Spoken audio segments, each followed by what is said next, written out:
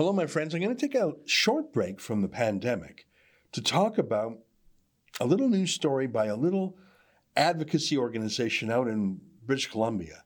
They had an interview with Steven Guilbeault, and he let his guard down because he was amongst friends, and he said some staggering things that I think ought to have more attention. So I'll take you through his interview with the Narwhal. Then we will talk about the pandemic and the lockdowns and how a family at Ronald McDonald House was given the boot because they weren't vaxxed. Just a crazy story. We'll talk to Drea Humphrey, who talked to the family.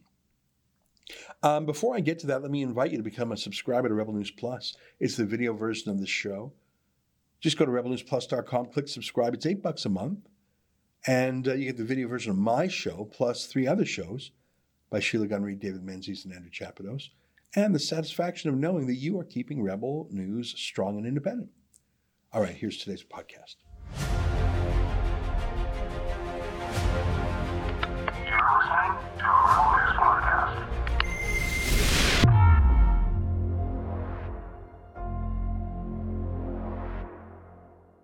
Tonight, while Trudeau uses the pandemic to destroy our civil liberties, his most radical cabinet minister prepares to destroy the oil and gas industry. It's January 13th, and this is the Ezra Levant Show.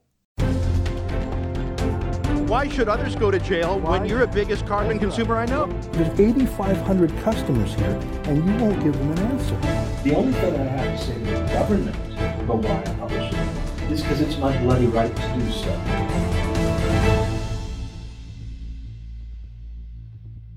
The Narwhal is a far-left website based in British Columbia. Not only do they receive huge checks from Justin Trudeau, courtesy of Canadian taxpayers, but they also receive a significant part of their funding, perhaps a majority, it's not clear, from foreign anti-oil interests like the Tides Foundation and California and Europe-based anti-oil activists. Seriously, like more than $500,000 from a Seattle foundation alone. So they're not really journalists, are they? It's more like that news magazine called Costco Connection. It looks like a magazine, but it's really just a marketing department for Costco. That's what the Narwhal is. So naturally, they're going to roll out the red carpet for Canada's most extreme cabinet minister. And of course, I'm talking about Steven Guilbeault, seen here being arrested for committing a criminal offense in the name of Greenpeace. Do you know of any other extremist convicted of a crime who is then appointed to the cabinet for that same issue about which he committed crimes? I don't, not in Canada at least. Anyways, it's no surprise that they welcome Guilbeault. He funds them hugely. Then again, 99% of Canadian media are funded by the federal Liberals. But what's more relevant here is that Guilbeault obviously felt comfortable, felt like he was amongst friends. And he knows that the Narwhal is really a small radical publication, so he was talking to fellow travelers, so maybe he was more candid with them as opposed to talking to real journalists elsewhere. So here's what Guilbeault said. It's titled, "We Need to Learn to Do Things Faster. Canada's new environment minister talks climate and compromise." So that's the headline. And this paragraph caught my eye. In his new role, Guilbeault will have his work cut out for him.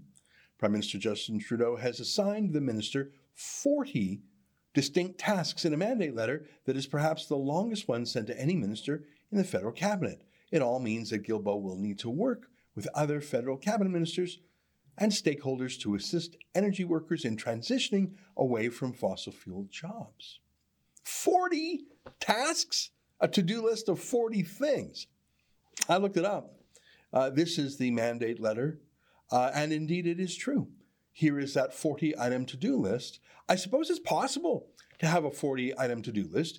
You could have 100 things on your to-do list, but it's sort of like the question, how many friends can you really have?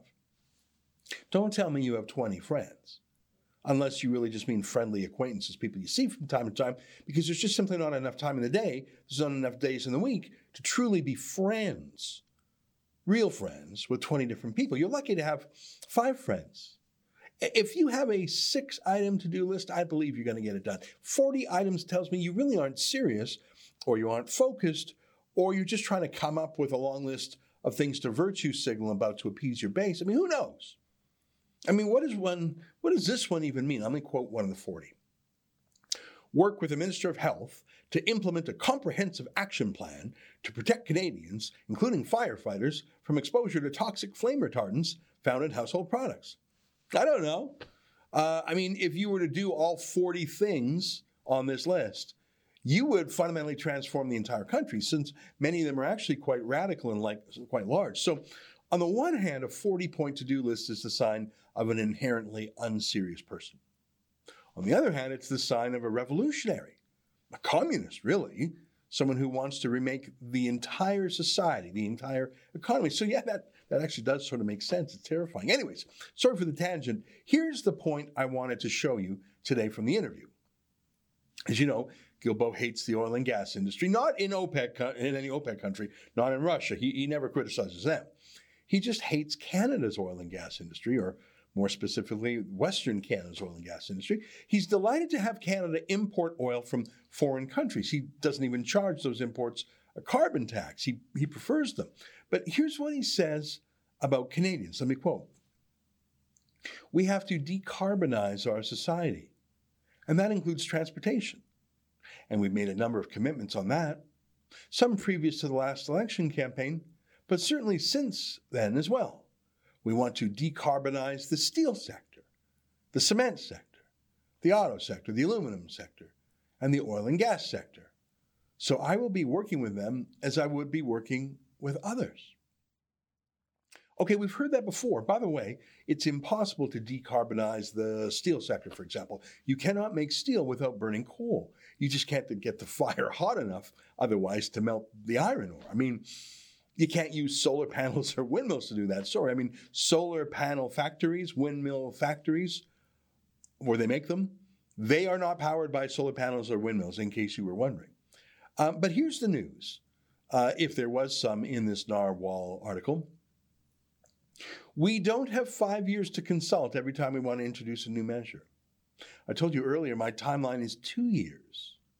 So in the next 2 years, more stringent methane regulations, zero-emission vehicle standards, net zero grid by 2035, cap on oil and gas, and obviously phasing out fossil fuels. All of these things must be in place in the coming 18 months.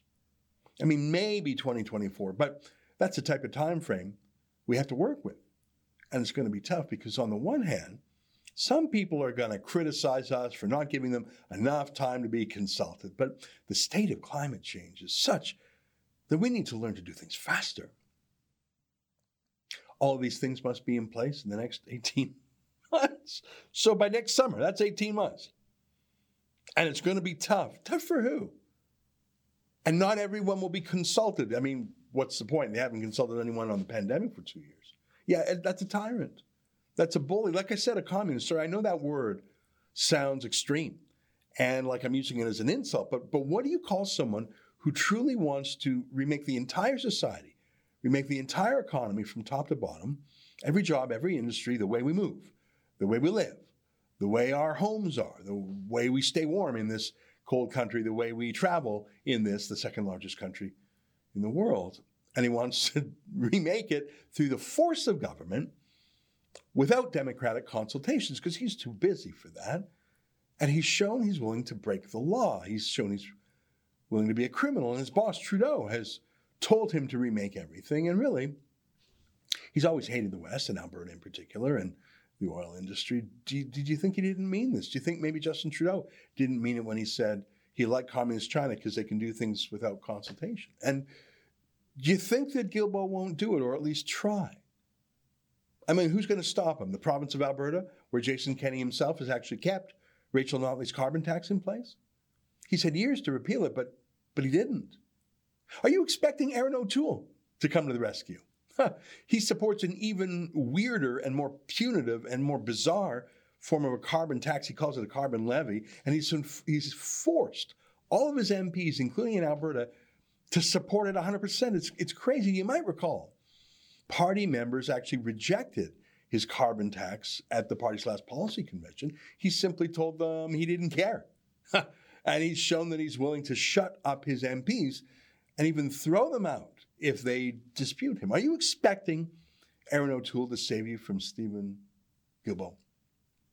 Are you expecting some Chamber of Commerce to speak out? Perhaps some oil company lobby. I tell you, they may not believe the theory of man-made global warming when they whisper in private, but they made a decision over a decade ago to concede the science and to concede the morality. They speak like, I don't know, like chastened tobacco executives.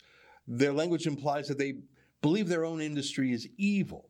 You have oil men calling for carbon taxes, calling for the phase out of oil. Do you think they're going to help you? You know, back when Rachel Notley was the Premier of Alberta, she brought in the carbon tax in an announcement, and she stood shoulder to shoulder with 4 of the biggest oil producers in Alberta, who cut a private deal with her in return for their endorsement.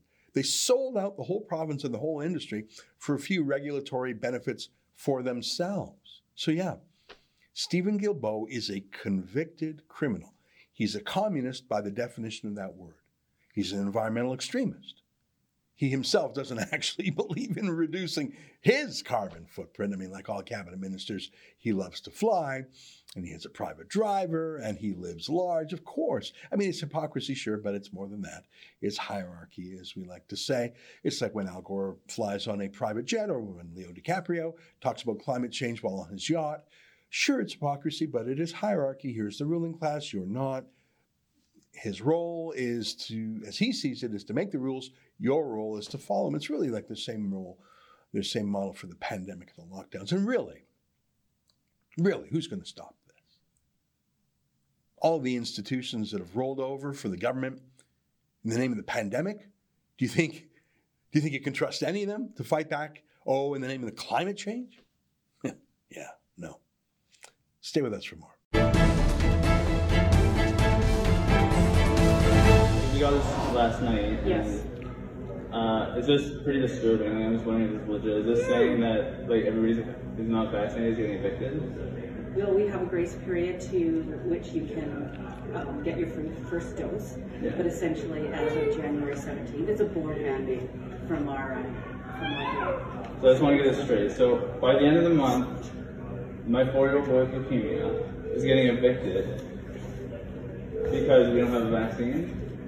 The parents. This is, if he was 6 months older, he would be getting evicted. But yeah, because we don't have the vaccine, you're going to throw us on the snow with a few weeks' notice.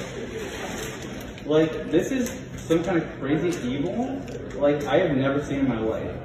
It doesn't matter if you're vaccinated or not. Everybody knows you still have to wear the masks because you can go out and catch COVID, transmit it, and bring it back in. That's why vaccinated people have to wear masks still, so it doesn't matter if you're vaccinated or not. So just, like, the idea is to make people safer. This isn't about safety. This is coercing people to get a vaccine, choosing between their children and their own beliefs, whether it's religious beliefs, whether they're hesitant to get a vaccine. My kid has gotten all his vaccines. We're not anti-vaxxers. This is absolutely an abomination. So just let me get this clear. Are you both of you vaccinated? No. Okay. So what we're doing is protecting the safety of everybody in the house. No, you're not. Because a vaccinated person can still get it and transmit it. That's right. And so what we're trying to do is reduce our risks to the entire That doesn't make sense. Your conscience is seared. Do you understand?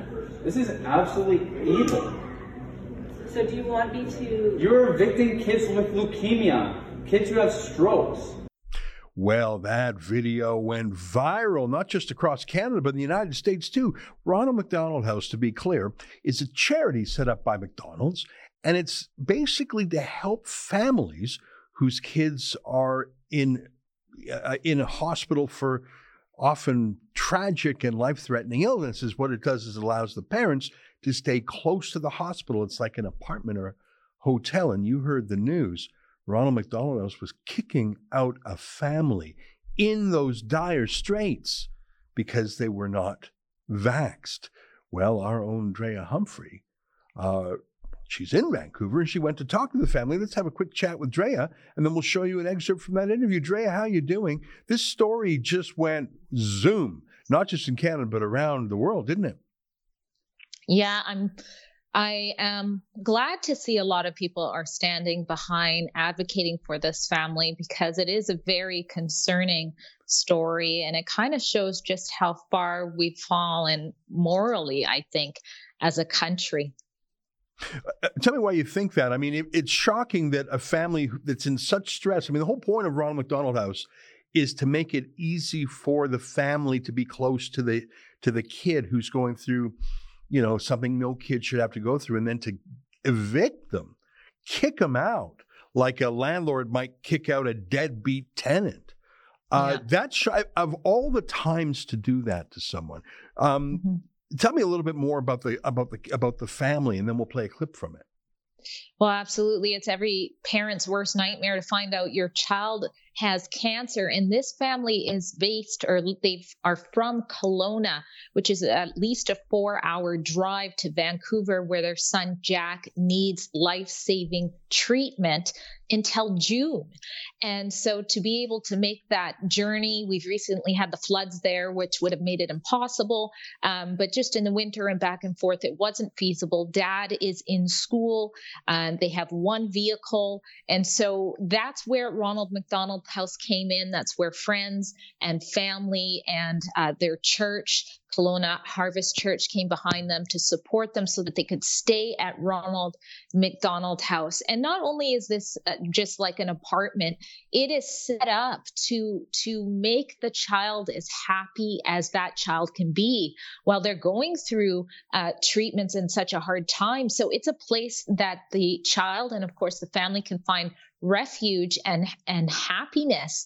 And so to have a policy slapped on your door that says you're no longer welcome here, you're out of here, simply because you're not vaccinated for COVID is vile and inhumane. Yeah.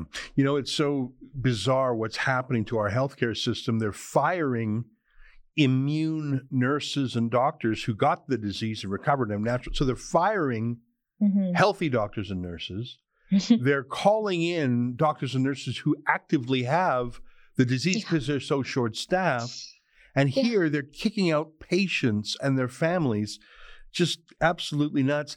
You met with the family in Vancouver. Set up the clip a little bit. Tell us a bit about it, and then let's take a look. Well, I think this father, he said he didn't like any confrontation, but after his wife had been crying all night long and he just kind of thought, what am I going to do next? He felt like God said, you got to let this be known. So he uploaded that viral video you showed to Facebook. And then after that, international attention. So when I went and interviewed him, he had articulate things to say about how concerning this is. Okay, let's take a look. I went down and I'm like, is this real life? Like, are you guys actually doing this? And she authenticated the letter. Like, everybody who comes here, as far as I don't know if it's just people with leukemia or what, but you get given a social worker. And we had to reach out to the social worker ourselves and say, what are we going to do? Like, they didn't say, oh, we're going to set you up at the hotel while you're figuring out what to do. They didn't say, oh, here's, they didn't give you a game plan or anything. They're just saying, we're going to set up a room, we're going to set up a QR code, and you're going to scan it. And if you don't, and if you don't scan that QR code, you're gone. Like, that's how it is. Right. So just to be clear, you were not told you'd be accommodated until you went out and reached out to, I guess, the social worker. Yeah, and it's not even guaranteed accommodation, and there's no guarantee that the other location wouldn't do the same thing. The only other location that's like a free thing similar to this community living is a place called Easter Seals. And there's no, like my social worker said, I'm going to reach out to you. I'll probably get back to you tomorrow. Like, she hasn't gotten back to me yet. Like, you don't know if you're going to get a spot, and you don't know if they're going to just do this too, because this seems to be a trending thing across the country where they're just putting their hands around the throat of every unvaccinated person and just squeezing until they obey. Well, I am so glad you went there. Now, here's the crazy thing. There have been some very heart-rending moments in this pandemic where heroes, or I'm not going to use the word victims, but people who have been punished by the system, like this family, have stood up. And really, it's really resonated. I mean, I think a GoFundMe for this family hit $100,000 in a day or something. What we've seen, though, with sympathetic people like this who dare to stand up for their individual choice, whether it's Novak Djokovic, the tennis star in Australia, or whether it's our own friend, Dr. Julie Ponesse, the ethics scholar who was fired from Western Ontario. The more sympathetic they are, the more the corporate media, the narrative media comes in to smash them, because you're not allowed to be sympathetic if you're unvaccinated. You have to be, as Trudeau says, a misogynist, racist or something. So let me ask you, the world loves this family. We are giving them fair coverage. How has the rest of the corporate media treated this dad and his family? I'm actually glad you asked that question. In the report, I talk about a article from Vancouver City News. It's since been amended. And I think that's a good sign. Originally, it basically said, oh, no. And of course, I'm paraphrasing. This isn't exactly what it said. You can watch the report, but it basically said that, the Ronald McDonald House was going to accommodate this family, and the dad did a video, and then they only quoted out of the whole video, they just quoted him saying, oh, this is because of the COVID cult. And, anybody reading that without watching the video might think dad is just a kook. And I think in the past that would have flied. But I think there's been a definite change. I think, honestly, since the restrictions over the Christmas break, I think people have had enough. And I think that this story is tugging on the heartstrings of so many that the silent majority feels comfortable not being silent anymore. And so I don't know why the Vancouver City News changed their article, but they have gutted it.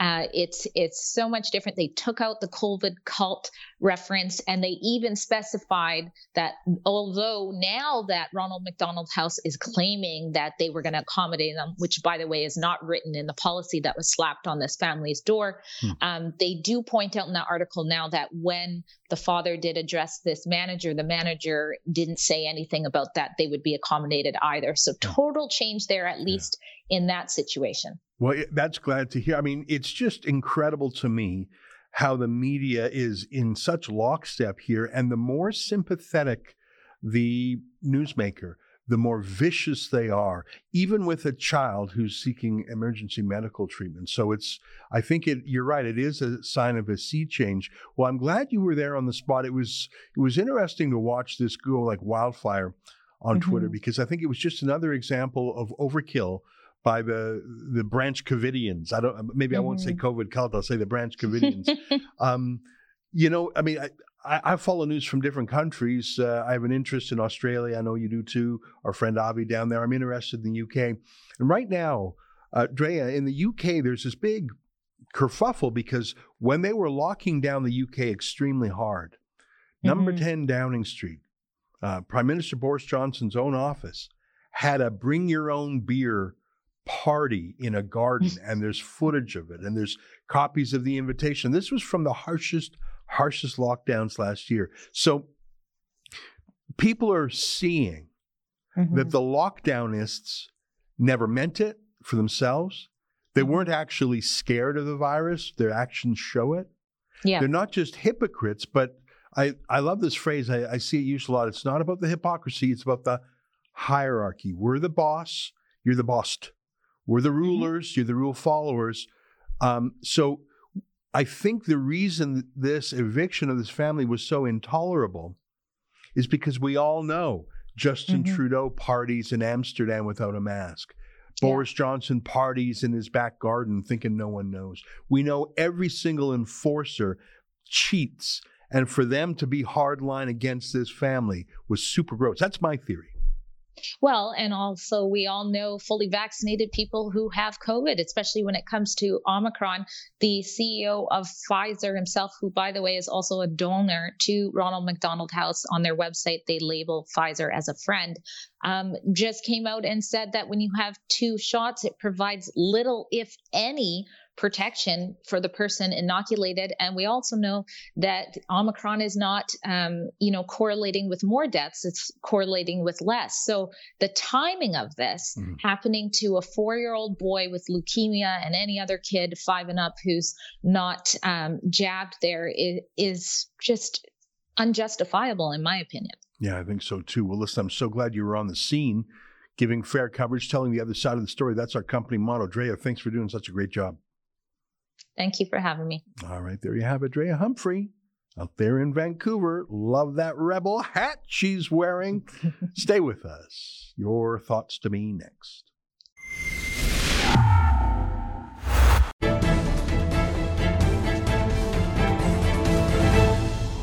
Hey, welcome back. Your viewer feedback. Birdie Turdy.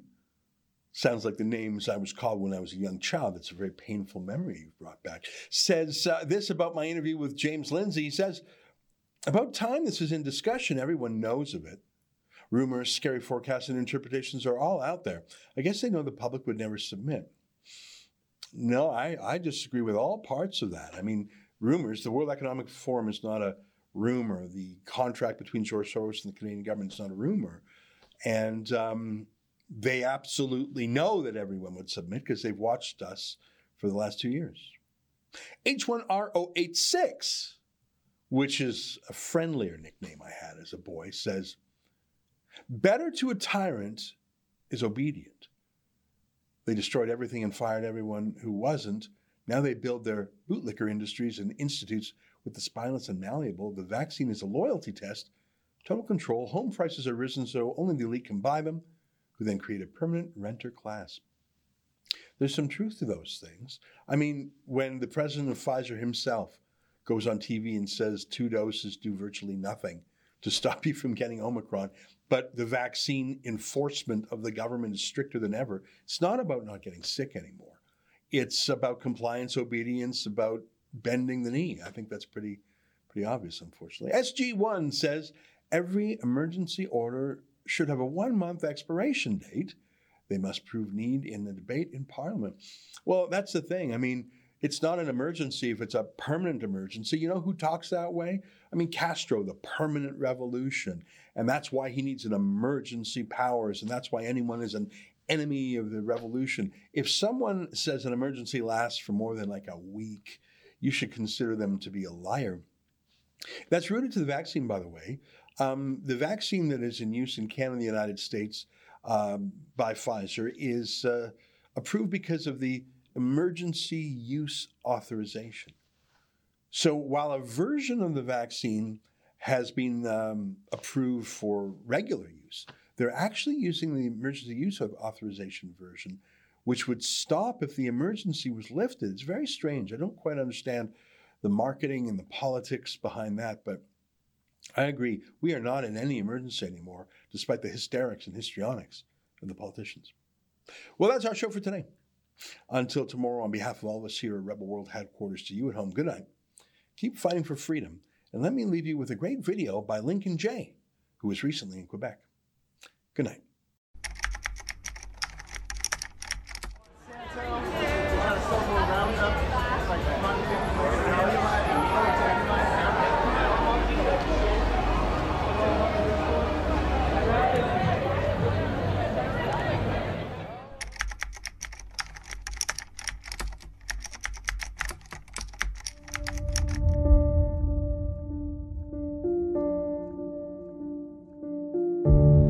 I'm also announcing a curfew from 10 p.m. to 5 a.m. starting tomorrow night. When I heard that curfew is coming back, in my mind it was like, okay, there they come again and again and again, and it's deja vu all over.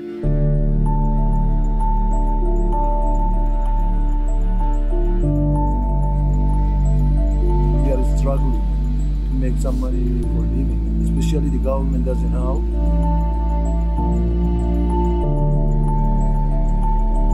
We got pulled over again and they checked our papers for a second time. That's Warning, censorship. Warning, censorship. Welcome to Montreal, Quebec, one of the most, if not the most, lockdown place in North America. It's definitely the most lockdown province in Canada. There's no other province that has a curfew in effect. So as many of you probably know, you can't be outside of your house from 10 p.m. to 5 a.m.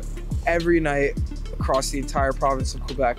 So right now we're on St. Catherine Street. Typically, you'd see people walking up and down the street. It's a very busy area. There's restaurants, people dining in. There's just none of that happening. It's eerie and it's creepy. So we're gonna walk around, drive around, see what we come across, and show you what life is like in one of the only places that has a curfew in effect.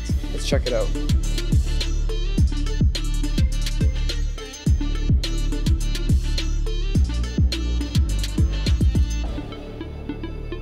So right behind me, as you see, papers being checked for simply being outside. This is a typical night in Montreal. There's police that just patrol around and they check for people disobeying the curfew. So as you see behind me, this is just one of those instances right now.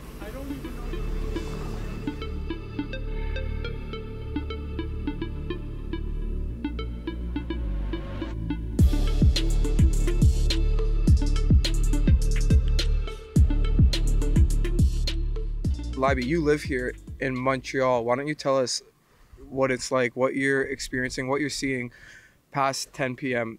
when the curfew starts? So basically, I'm not out a lot after 10 p.m. Not because of curfew, just because it doesn't fit my schedule. But what I could tell is that when I heard that curfew is coming back, in my mind it was like, okay, there they come again and again and again, and it's deja vu all over, as people like to say, Groundhog Day if you watch the movies. So yeah, it's not pleasant, and definitely it's not fun. Typically, are you seeing your friends, your family, if they are out past curfew, they do run into a cop, are they usually getting a ticket? Are the police letting them go? Like, how's that looking? So for last year, everybody got tickets. I got 3 tickets, and it's been taken care of. But this year, I didn't hear much that they gave tickets. I think that they're also already tired of the whole shenanigans, what's going on over here. And yeah, let's pray to God. So I'm here with Ali, a cab driver in Montreal, Quebec. Ali, how has the curfew affected your business? Very bad, very bad. I told you, this right now, we are struggling to make some money for living, especially the government doesn't help. And after 10 o'clock is nothing. And we have to live with it, I don't know. We're just paying from the pocket expenses, with the gas price, that. How much is the gas price? And turning around, after 10 is nothing now.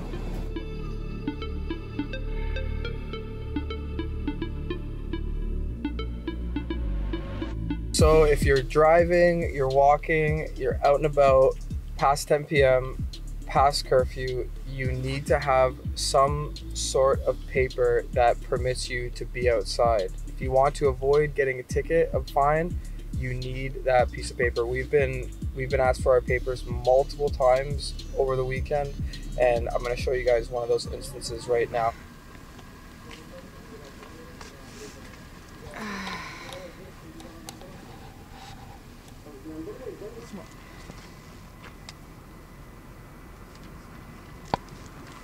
What is that? Yeah, you could do it always after. Oh, he left. Yeah. That's it. We just had our papers checked by a supervisor of the SPVM, the Montreal Police, and as we were approaching our hotel, we got pulled over again. Everything's okay? Yeah. How are you? Where do you go? We're working. We work with Rebel News. We're just reporting on the curfew. Curfew? Yeah, we had one of your supervisors just check our papers. Oh, okay.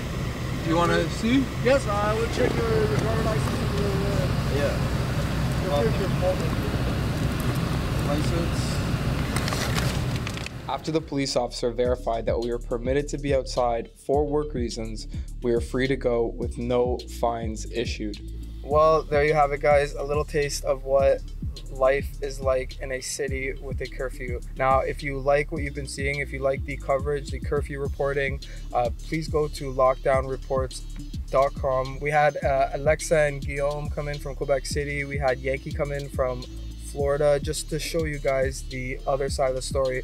So if you want to help with our travel costs, our accommodation, you can visit that website. That's lockdownreports.com. Please, guys, if you can, make a donation, and we'll continue to bring you guys the other side of the story. Thanks for watching. Thanks for watching, guys. I came here from Toronto to show you guys the other side of the story, to show you guys what the mainstream media simply will not show you, what life is like in Montreal, Quebec after curfew. Now, if you want to support my journey, if you want to support the coverage, please go to lockdownreports.com. There you can help my travel costs, accommodation, and I can continue to bring you guys the other side of the story. So please make a donation if you can.